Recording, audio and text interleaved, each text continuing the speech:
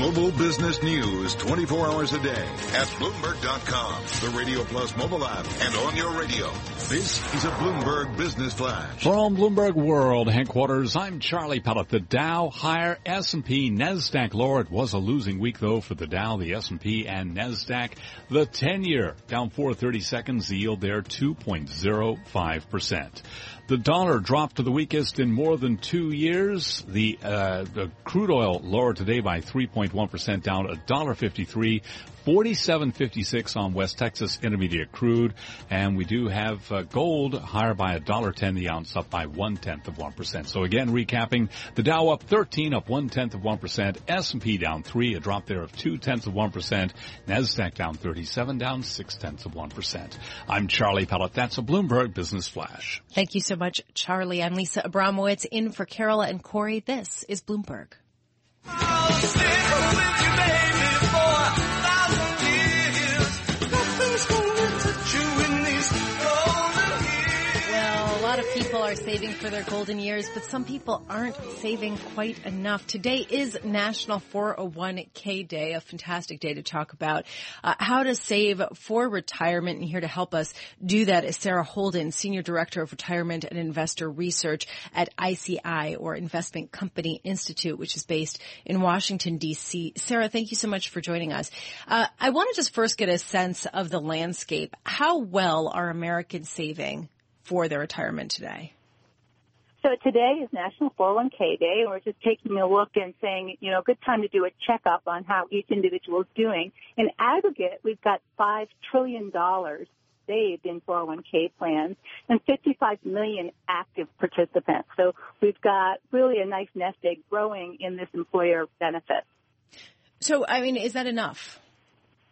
So that's a question each individual needs to look at their own account and their own behavior. So as a first step, you want to make sure that you're making the most of your contributions. And in particular, 9 out of 10 participants are in a plan that has employer contributions. And this means that the employer will put money into your account, but often the employer only does that if you put money in. So you want to be sure that you're taking full advantage of that employer match or employer money, because otherwise you're just leaving money on the table.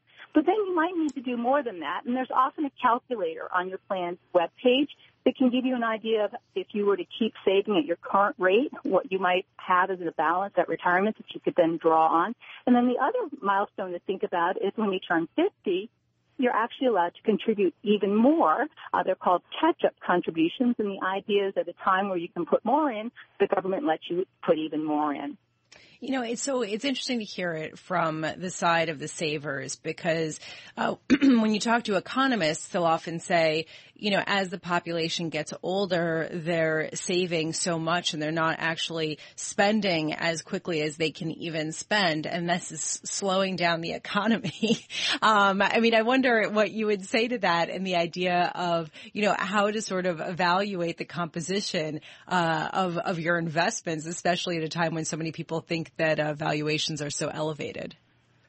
Yeah, so in terms of the investing choice in the 401k, there are typically more than 20 options that you have to choose from. And we do see a lot of equity in there. So as you noted, a lot of long-term investing, although we have the baby boom marching, towards retirement. And so they're actually starting to withdraw some of the money from their accounts in order to spend it in retirement. And so we've got two forces going on, the younger ones coming behind, contributing more, and the older workers as they're leaving and perhaps spending some of that money. But when it comes to the investment choice, really, look at the range of options that you have in your plan. And if you're someone who likes that 20 choices and you want to pick and choose from the domestic equity and the foreign equity and the bonds, et cetera, you can. If you say, I'm busy, and that seems like it's kind of complex, I'd rather let an investment professional take care of it, you can choose the target date fund. And the target date fund will be diversified. It'll be invested more in equity when you're young. And then as you're aging towards retirement date, the year you're going to retire, that's the target date of the fund, it will be rebalancing for you to become more focused on income as you enter into your golden years there. Do you find that millennial employees are less inclined to put the maximum into their 401ks? So millennials are younger. They're just starting out in their careers, and we would encourage them to make sure to take advantage of that match. A concern about the millennials has been that whereas they started their first jobs during the financial market crisis, they might be worried about equity investing. They might be a little bit afraid of the stock market.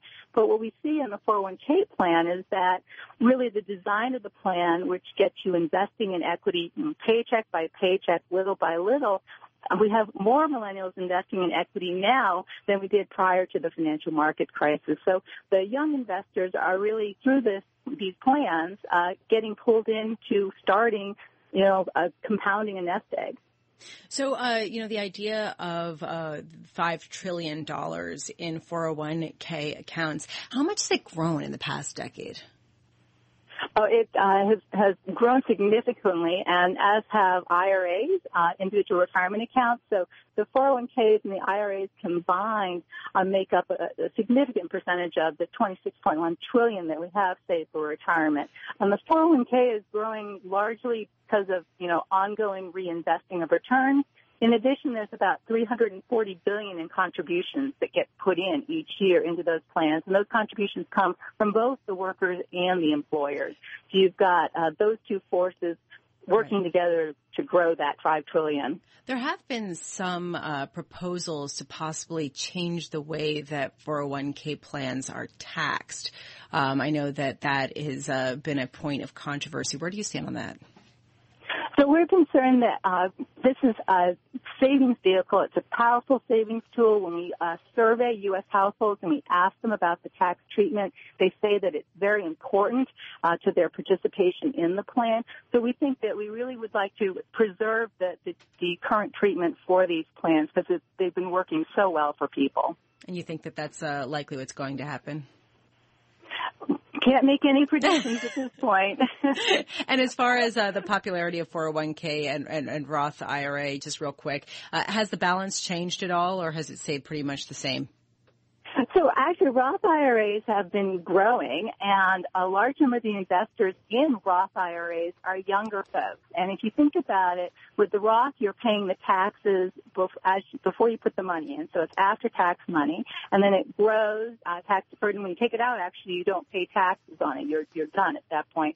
So if you're young and you're just starting out, your income is probably lower. Right. Your tax rate's probably lower. So it might make sense to do that. And so we see quite a few young folks contributing to Roth IRAs. So they've been growing in popularity. Sarah Holden, thank you so much for joining us for this 401k day. Sarah Holden is Senior Director of Retirement and Investor Research for Investment Company Institute, ICI, which is based in Washington, D.C. I'm Lisa Abramowitz. This is Bloomberg.